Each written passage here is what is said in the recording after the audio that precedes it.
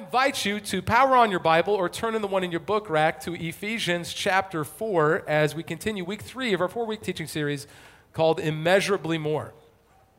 Immeasurably More. This is actually our theme for the entire year.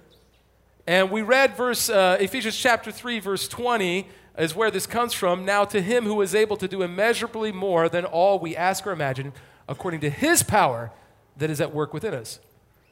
That if we want to see God do immeasurably more in our lifetime, it's going to require that we understand He is the one who's doing it.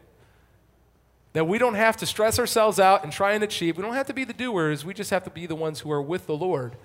And then He overflows out of our life. And so we spent a couple of weeks looking at that, and Pastor Darren did an amazing job last weekend talking about how immeasurably more can happen unimaginably slow, can't it?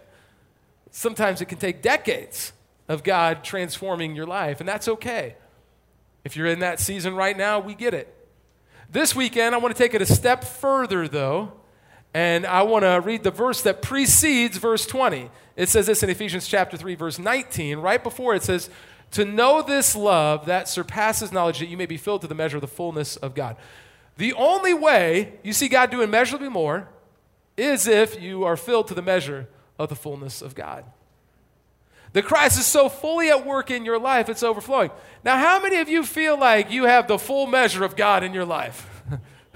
Yo, you do. I believe that. Most people, the rest of it, you don't. I know you don't. Especially, Eric Maitland's not here. This is definitely not Eric. He does not have the full measure of Christ in his life. Most of us never feel like we do we? And the truth is, we are not meant to all alone. We are meant to use our gifts to fulfill the 5 ministries of the church that according to Ephesians chapter 4, you only see the full measure of Christ when we work together. See, we're not meant to lead isolated Christian lives. And I'm going to read Ephesians 4, 11 to 13 in just a moment, but I want to pause for a second. Because it's Vision Weekend. We're going to tell you about how to get connected to Mercy Road. Going to share our 2019 goals. It's a big weekend. We're asking you to pray for each of these goals. I also know it's a bit overwhelming. I love this weekend and dread this weekend all at the same time every year. Because we always cut a song. I get a little more time. But I have to go over all this leadership stuff and these goals. And like last service, I saw a young woman that literally was in the fetal position with their eyes closed over here, falling asleep. And then I had somebody come after. It was actually Andrew Maitland came up to me afterwards, and he goes, I have organizational leadership workshops on my Netflix accounts. I really loved today's sermon. So if you have organizational leadership workshops on your Netflix account, this weekend's for you. If you don't, bear with me. We need this every year to keep us on task, on mission, and I am also going to preach an entire message to go with it. I think it's going to be really powerful, but pray that it sinks in. Because here's the thing. When I was 19, I had just joined a fraternity at the DePaul University, home of the Tigers. No woos at all. Pretty. We got some Wabash fans, some Wallies in here. Yeah, okay. So, at DePaul, I became a Christian. I just joined a fraternity, and it was really a dichotomy to have just joined a fraternity house and then have just become a Christian. And I went through throwing the parties at the fraternity house to, starting a Bible study there. See God do immeasurably more. He transformed my life during that point in time. But here's what I found. I didn't come to Christ in the church. I didn't participate in the church. In fact, can I confess something? I never regularly participated in the life of the church until I was paid to be on the staff. You all are already ahead of me spiritually. Because I didn't really see the need for it. I was like, man, I gave my life to Christ. I have eternal salvation. He's going to work in my life. I got my Bible. I can feed myself. And you can, absolutely. But you never see the full measure of Christ in your life unless you're working together with other believers. The Bible is very clear on this.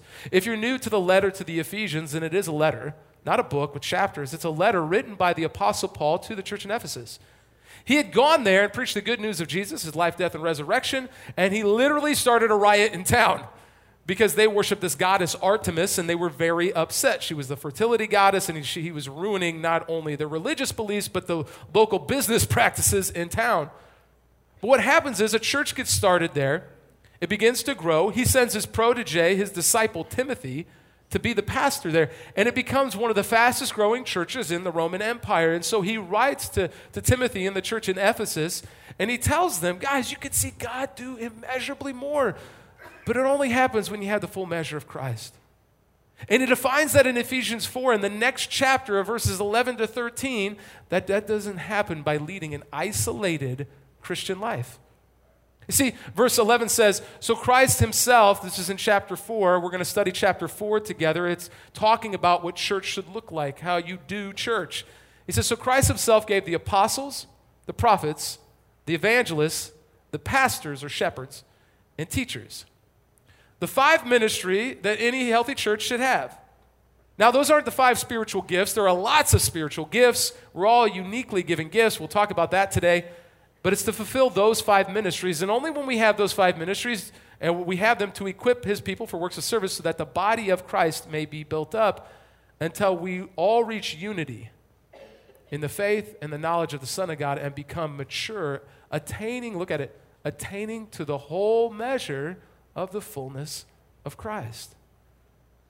The only way you attain the whole measure of the fullness of Christ that he talked about in Ephesians 3:19 to see God do immeasurably more is if you're using your spiritual gifts together to fulfill those 5 ministries. So the idea that I had as a young man that I was good and church is messy and I never really understood the whole stand up, sit down, sing some songs, hear somebody talk at me for half an hour. It never made sense to me because I didn't really understand what church is. Church is not a worship service. This is just one aspect of what we do. And you're going to hear about that today. But I want to encourage you, if you want to see God do immeasurably more in your life, you'll need to be united with the local church. Now here's the thing. You may be brand new here, and maybe Mercy Road's not for you. That's cool. No Mercy Road section of heaven. We're about God and his kingdom. And I want to tell you, there are lots of great local churches, but find one and connect with it. Get involved, get to know people. One of the easiest ways to do that in our church is just once or twice a month to check out one of our weekend teams. You'll meet a lot of people that way. I encourage you, it's like an easy first step. In fact, this weekend, we have a special thing. If you I told you, get that phone out. Everybody, right now, do this with me. I know we're going to take the time to do this. Get that phone out. And if somebody told me to do this, I'd be like, I'm not doing it. You can't tell me what to do. Just try it, all right? Get the phone out, go to mercyroad.cc/team. mercyroad.cc/team. We even have a little video of how this is going to work. When you go there, this form is going to pop up on your phone. You're going to fill out some basic information. Say, I'd like to learn more about one of these 3 areas of ministry, whether it's in the auditorium or in the lobby, parking lot, or in the Mercy Kids area. And then find a team that you'd like to learn more about. Now, if you complete this, you're not signing up for anything. You're not committing to a team. You're not getting on a volunteer list. But we're asking you to come to a tour one of the next 2 weekends just to learn more about how that particular team works and for you to pray about, do I want to start investing there just once or twice a month to say, I want to participate in the life of a local church. That would be our hope and desire. I'm going to mention it again at the end of the service. I want to beat the other 2 services for the number of people that complete that form. So even if you have no intention of ever doing, just fill it out anyway so we can say that we won. Would that be cool?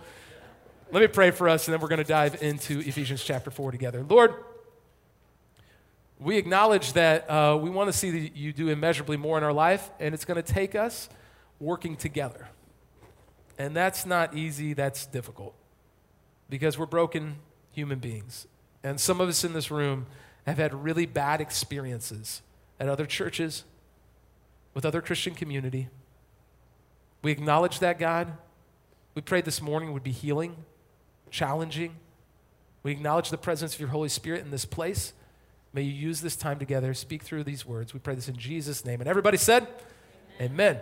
Amen. I've had the joy, privilege, heartache of coaching a 4th grade basketball team over the last couple of months. Anybody out there coached youth sports before? Pray for those people in the room. Gonna need lots of prayer. Coaching youth sports is pretty difficult. I started coaching a 4th grade travel basketball team because my son's in 4th grade, and we had a bunch of kids join the team. Many of them were football players who had never played on an organized travel team like that. And so after a few games, they started playing us against good teams, and we started losing a few games. And some of the guys began to get frustrated and began to bicker with one another, make a turnover they'd get mad and, say, don't pass the ball to that guy anymore. And then they'd get frustrated, complain about the refs, and they're arguing and fighting. And that never happens in our local churches today, does it? See, teams can often do that. And so I want to give you two solutions to address when there is that bickering and when things aren't going well. And the first one in fourth grade basketball is the obvious one. You got to find a ringer. You got to find a ringer. And so I went out and I found one, and we're winning lots of games now. Look at this guy, man. He's just killed it for us on our team. I'll be honest, I've had too much fun showing it. That is a total short joke, so could you please let Eric know, he's not here this weekend, that I shared that. I love giving Eric a really hard time because he gives me a hard time every single week of my life. But a ringer, you get that kid who's like in 7th grade playing on the 4th grade team, you're probably going to win. But the best way is to get the team to actually start loving each other and working together, right? Playing like a team. So you know what we started doing? When we make a turnover, rather than getting upset, go tell them, hey, man, it's all right. We're going to be okay, and give a high five. If somebody makes a good pass, tell them good pass. Somebody makes a free throw, give them a high five. If they miss the free throw, tell them it's going to be all right and give them a high five anyway. Let's see some chest bumps out there. Let's start working together, team, right? You know what started happening? We started inviting people over for pizza just so they could hang out with one another. They started encouraging. It's so much fun every weekend now. They're out there high-fiving each other. They've gotten way better, and they're just having a blast playing together as a team. I believe that part of the problem in many of our church cultures is that we haven't learned how to develop a loving culture within our church where we encourage each other, we challenge each other, we're there for each other. You see, if you're taking notes, and I'm going to move very quickly through these few points, is if you want real community, how you form real community. I'm not talking about like fake community. I'm talking about real community. If you want real community, you must, number one, make every effort to keep the unity. Make every effort to keep the unity. Now, here's what I'm not talking about in our churches. Not talking about that keeping the unity is you can never speak poorly of the pastor or the staff or challenge or critique anything. When we create cultures like that, this authoritarian culture that you see too often in our church culture today, it actually becomes very destructive. We all need to receive the truth and love, as we'll talk about later on. What I am talking about is keeping the unity the way that Paul tells us to in Ephesians 4, verses 1 to 3.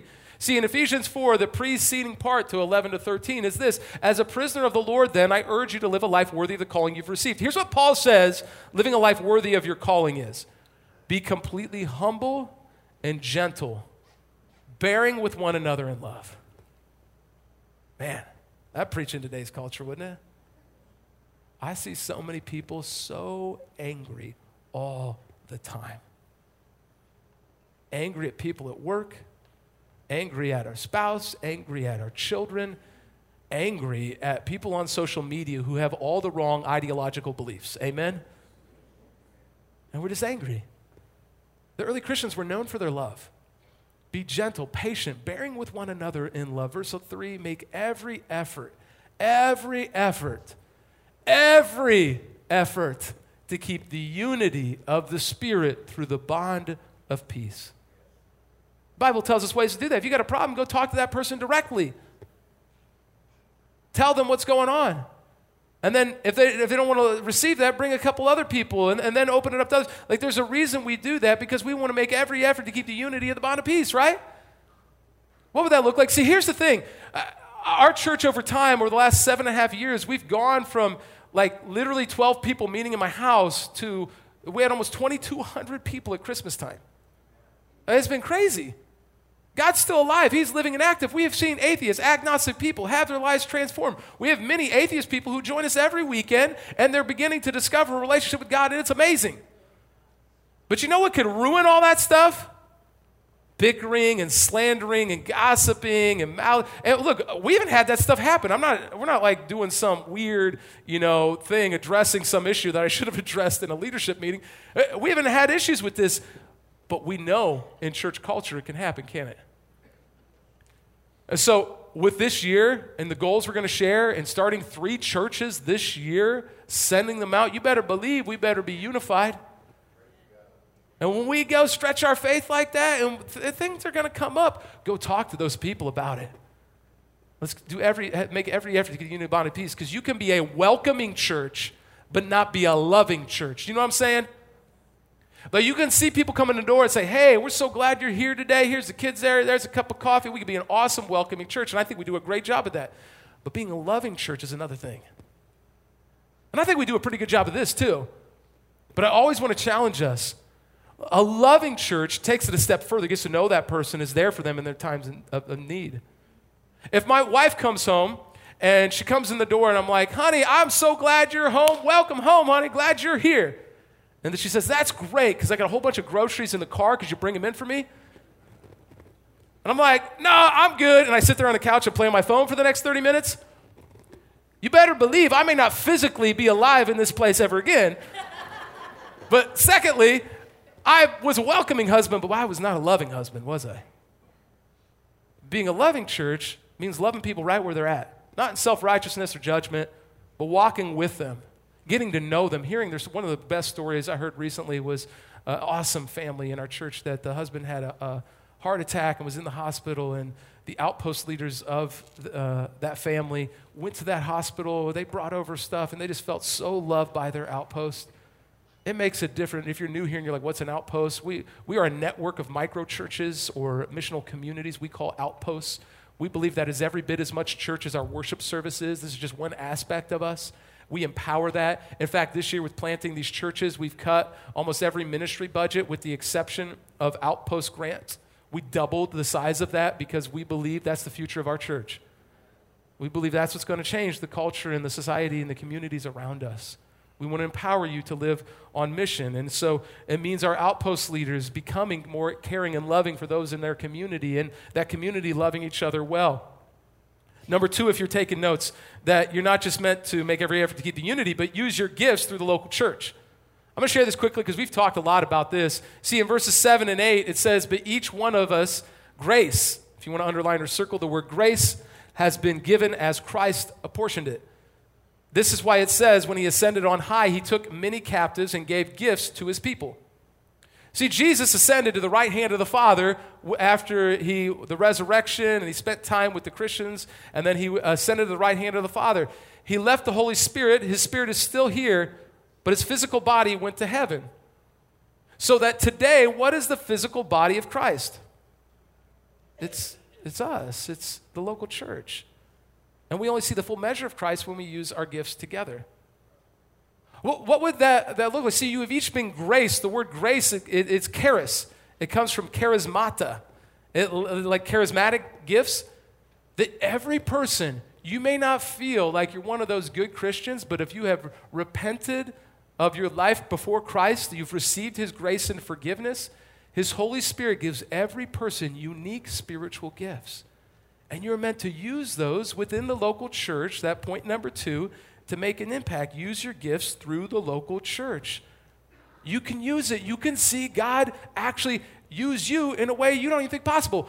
This whole concept, look, I believe in the anointing of God, and I believe God has called me into what I've chased in my life, absolutely. But the idea that the anointed one is only the people who stand on a stage is so foreign to the New Testament.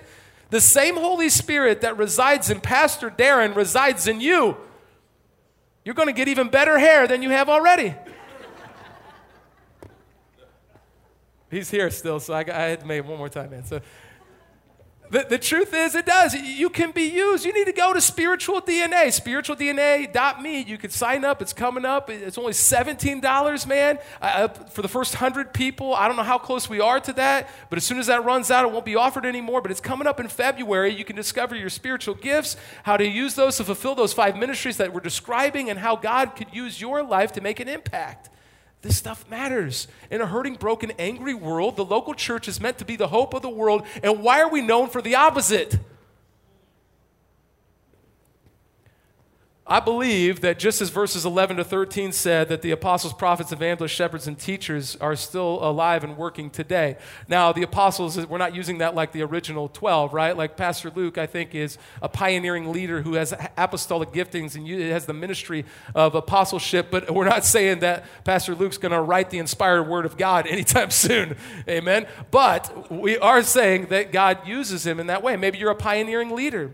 Maybe you hear from the Lord. I know several people on our prayer team that just hear from the Lord and are able to share that with people and speak difficult words into people's lives. Or maybe you're an evangelist. Everybody's called the ministry of evangelism, but you can preach the good news of Jesus, and it comes across as good news. It's pretty cool. And then people actually receive it and change their lives. Or maybe you're a natural pastor, a shepherd who can counsel people well. You care for the flock well. You're a developer of people. Or maybe you're a natural teacher, not just that you're a communicator, but you can see things clearly and concisely, and you can get to the point and describe and communicate something that they hear it and are taught something new. Like, I don't know where you fit in there, but when we do that, we are equipped to his people for works of service so that the body of Christ may be built up. The goal is that Jesus' physical body is still here, that you and I are the hands and feet of Jesus. And we can see him use our gifts to fulfill those 5 ministries until we all reach unity in the faith and the knowledge of the Son of God and become mature, attaining to the whole measure of the fullness of Christ. Only then will God do immeasurably more in our lives as individuals and in the lives of those around us. And man, our world needs it, doesn't it? Like some of your workplaces need it. Your schools need it. Your homes need it.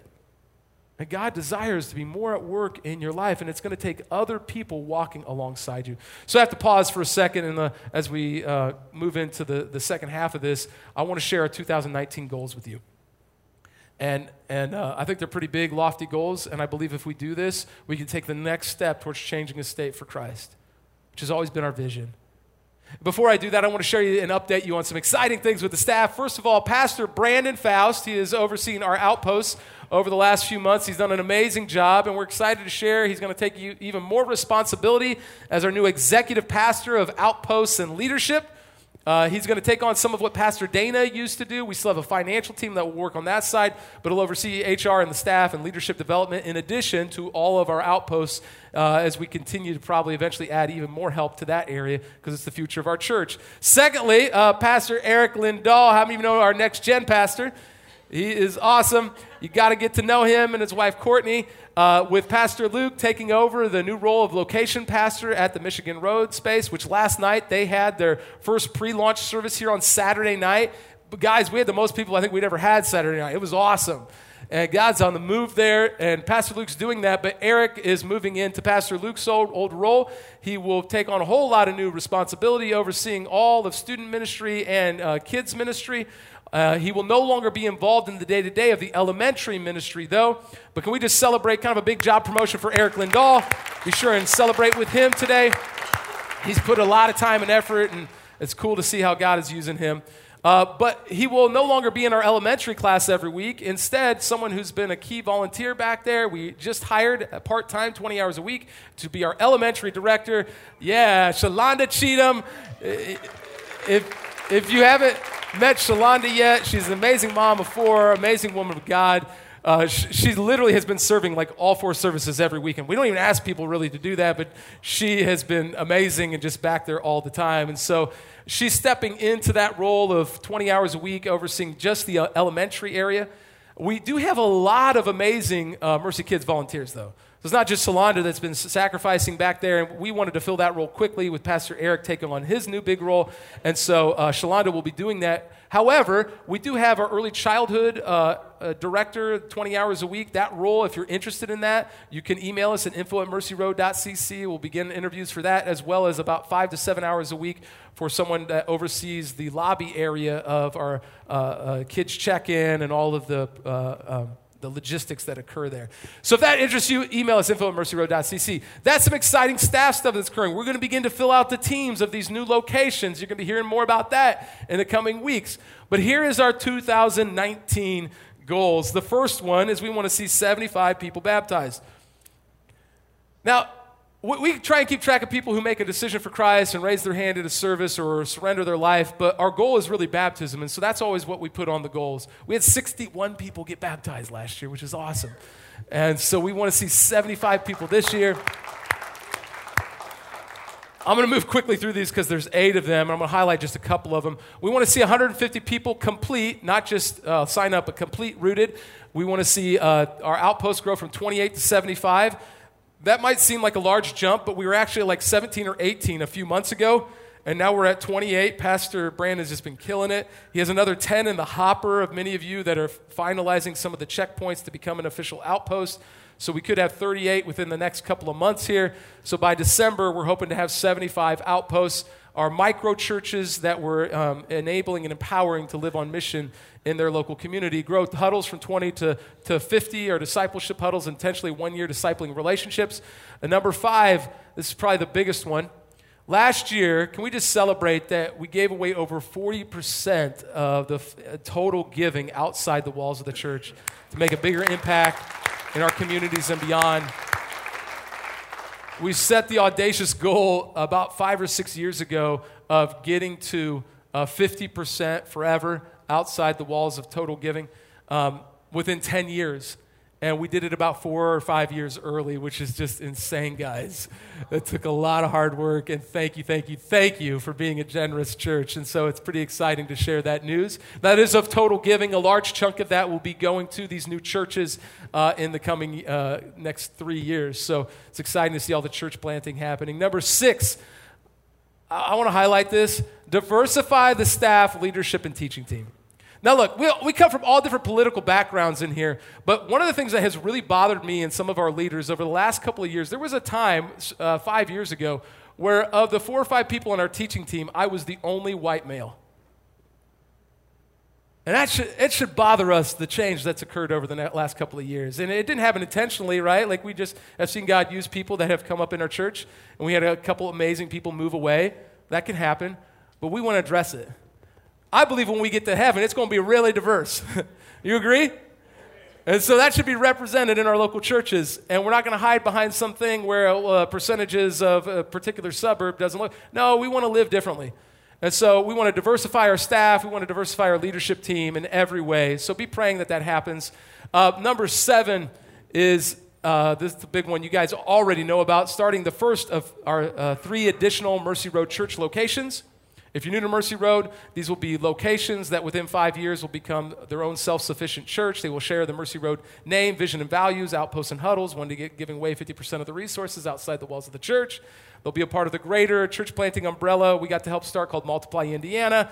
It's awesome, all that God is doing. Multiply Indiana has planted about 10 churches in 2.5 years.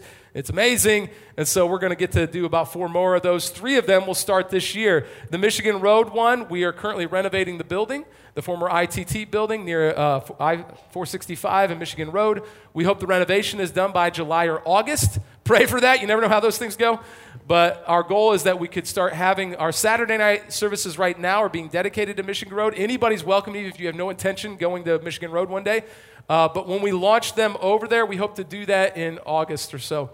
Then the Fisher's Geist location, we get closer every week to finding a property. And so be praying. That's the big one that's laying out there. We have a lot of you, hundreds of you from that area that drive 25 to 30 minutes to be with us every single weekend.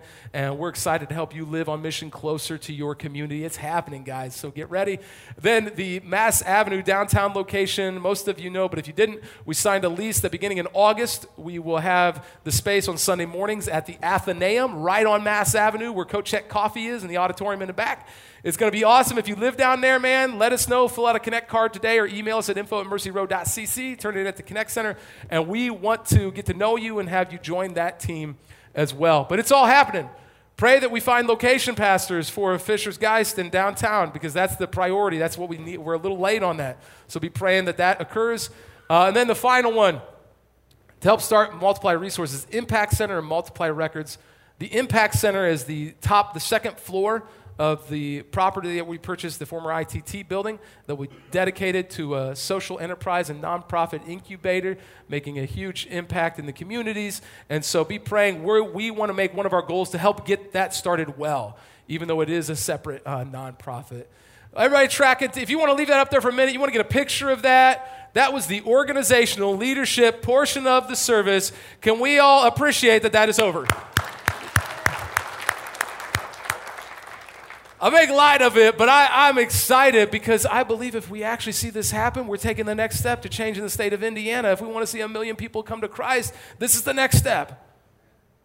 I pray that God continues to give us discernment of how to fulfill his purposes. I believe that we could actually change the state. This might be the most critical year in the history of our church as we go from 1 to 4 churches.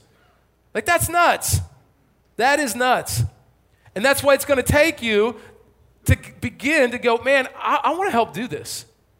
I only get so many years on this planet, and I want to do something that's going to matter 100 years from now. I believe this is the most important thing you could do with your life. You don't have to believe that, but I believe that. And so, man, an easy step for some of you, go to mercyroad.cc. Let's show the video again. That'd be fun. mercyroad.cc/team, and you could actually sign up there to go learn about one of those teams. That's fine, guys. You can save it towards the end where we intended to. Third point, if you're keeping notes, is this. So here's the problem. We need to be united in the local church.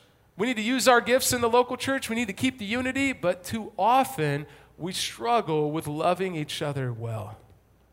And Paul addresses that in the letter to the Ephesians right after verse 13. He talks about speaking the truth in love to each other. Point number 3, if we want real community, we must speak the truth in love to each other.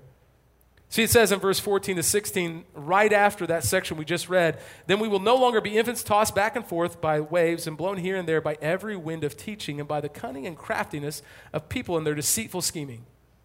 Instead, speaking the truth in love, we will grow to become every respect the mature body of him who is the head, that is Christ. From him, the whole body joined and held together by every supporting ligament grows and builds itself up in love as each part does its work. It's love that holds the body of Christ together. Amen? And the problem is that in our society, in our culture, too often we let the anger and the animosity of the world creep in and replace where there was supposed to be love with the very things that are destructive outside of a church. And before you know it, the body of Christ begins to fall apart, and that ear isn't real effective when it's not connected to the body. The toe doesn't serve its purpose when it's just a toe by itself, and it's kind of gross, right? So you have to begin to go, I'm going to be a part of a loving community. That means we need to speak the truth and love to each other. Now, here's the thing. You can err on one side, right, where you speak the truth, but you do it out of self-righteousness and condemnation. And we've all been around Christians like that, and that is not biblical. But I've had it done to me in the last few months by people who care about our church and care about me, to speak the truth and love to me. And usually when someone does that to you, your initial response is go, nope, you're wrong. Right? Let's be honest. Nope, you're wrong. And then I had to reflect on that. I go, okay, well, maybe God's trying to use this person. And then I go, yeah, you know what? You're kind of right. And I need to receive that. And we need to be the type of community that can do that with one another. That goes much beyond just a welcoming church, but a loving church that cares for each other enough to be honest, to speak the truth in love, that we're not afraid to alienate people, to be honest about what the Bible does and does not teach, right? But we do it out of love and grace and mercy, not out of condemnation. There's a difference. That's how we have to address the disunity that you often see in our churches. We need to learn to love deeply, which is one of our portions of our motto that I'm going to share with you in a moment. Fourth and final point is this. We must speak the truth and love to each other, and then we must forgive each other. We must forgive each other. Why is this the hardest thing? I'm amazed at how many people, how many adults who lived their whole life and were never taught how to forgive someone. I didn't mean to say this weekend. I end up saying it at all the services.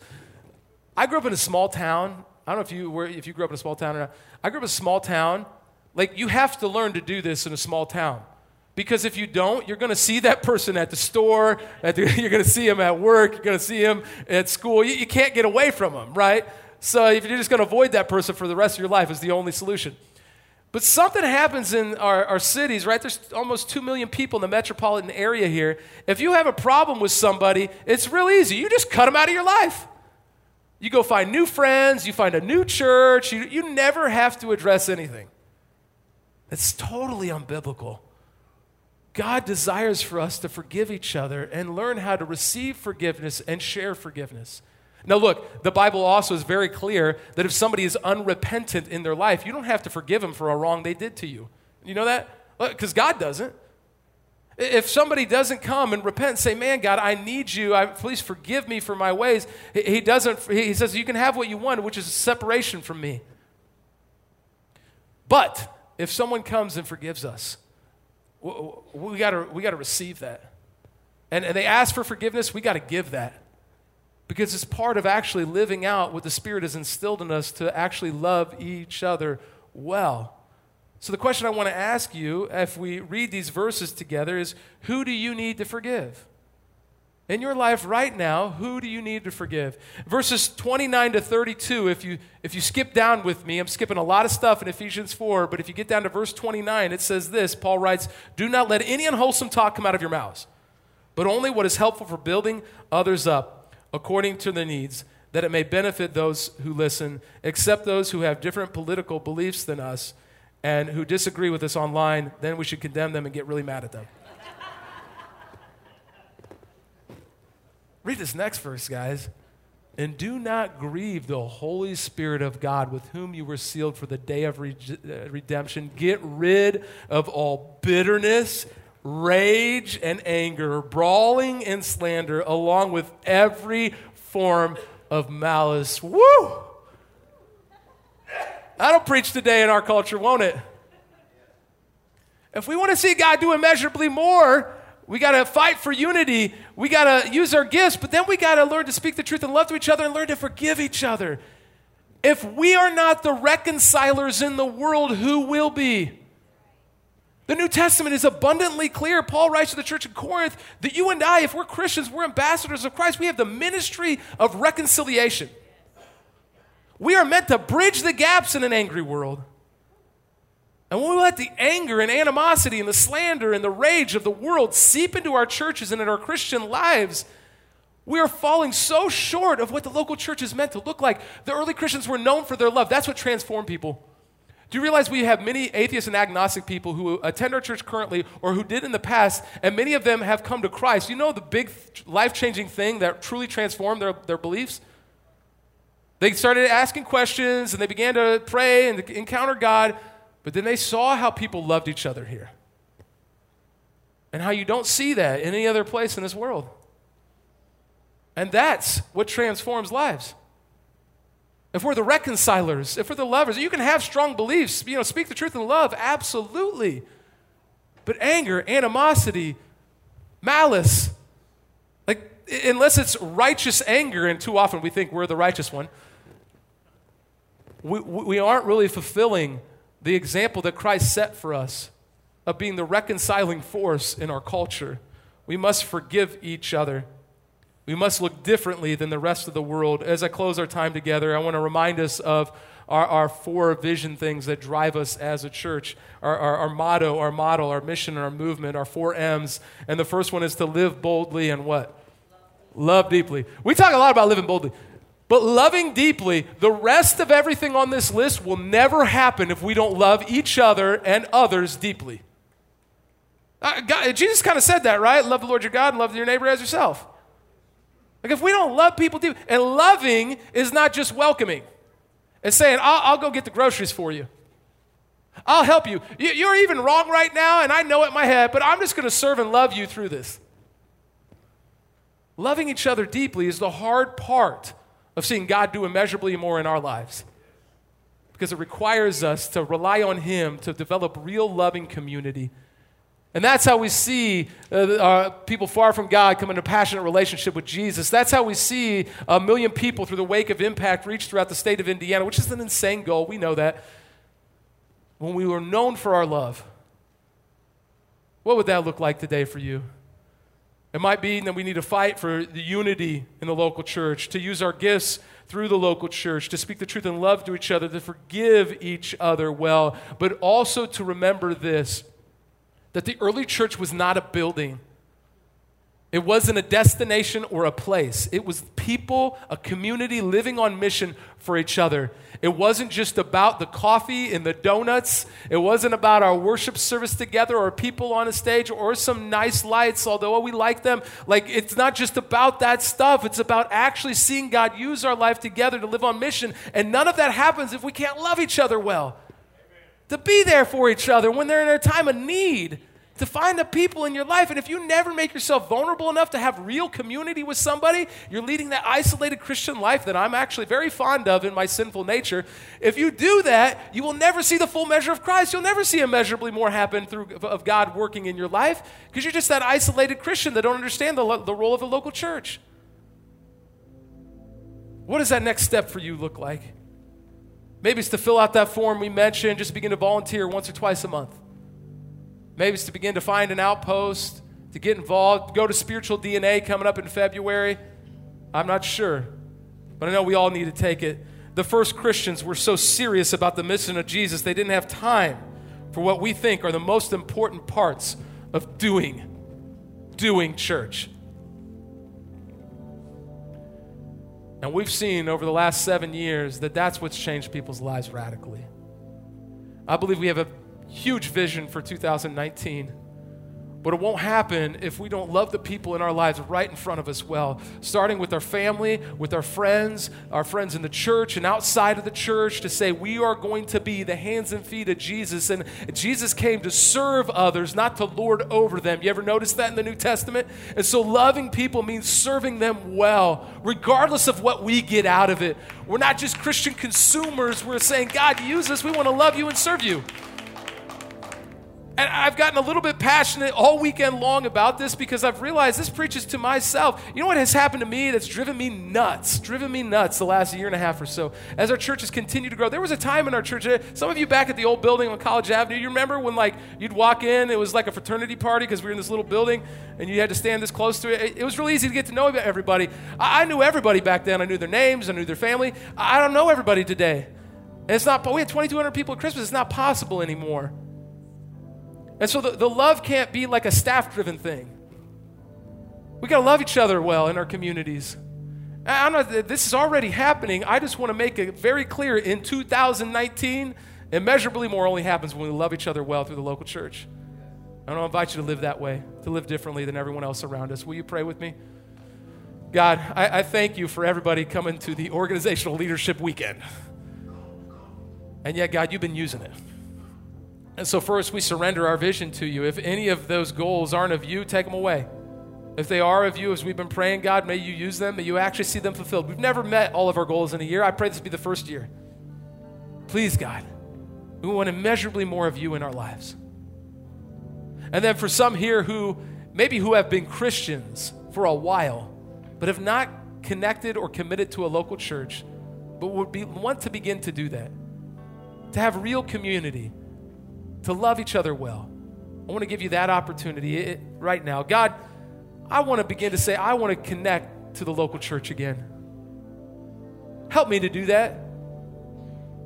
I surrender my time in order to see that happen. Show me the best way to get connected. And then I want to talk specifically, maybe you're here today and that whole anger and malice and slandering, you've had that creep into your life recently and you're kind of embarrassed about it.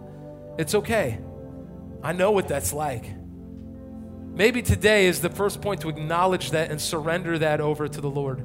Pray this with me. God, I admit I got some anger inside of me. And I want to see that changed. I want to be known for my love. And so I ask for your forgiveness, your mercy and grace. I give you my anger. May you help it turn into love. And then finally, for the person in the room that you've never received the eternal forgiveness for your Heavenly Father, I want to give you that opportunity as well. Pray this with me. God, I confess that I need you. Forgive me for my wrongdoing. I repent of my old life. I do that beautiful thing. And I surrender everything in my life to you, Lord Jesus. Use me to change this world. We love you, and we give you our time together. We pray this in Jesus' name. And everybody said, Amen.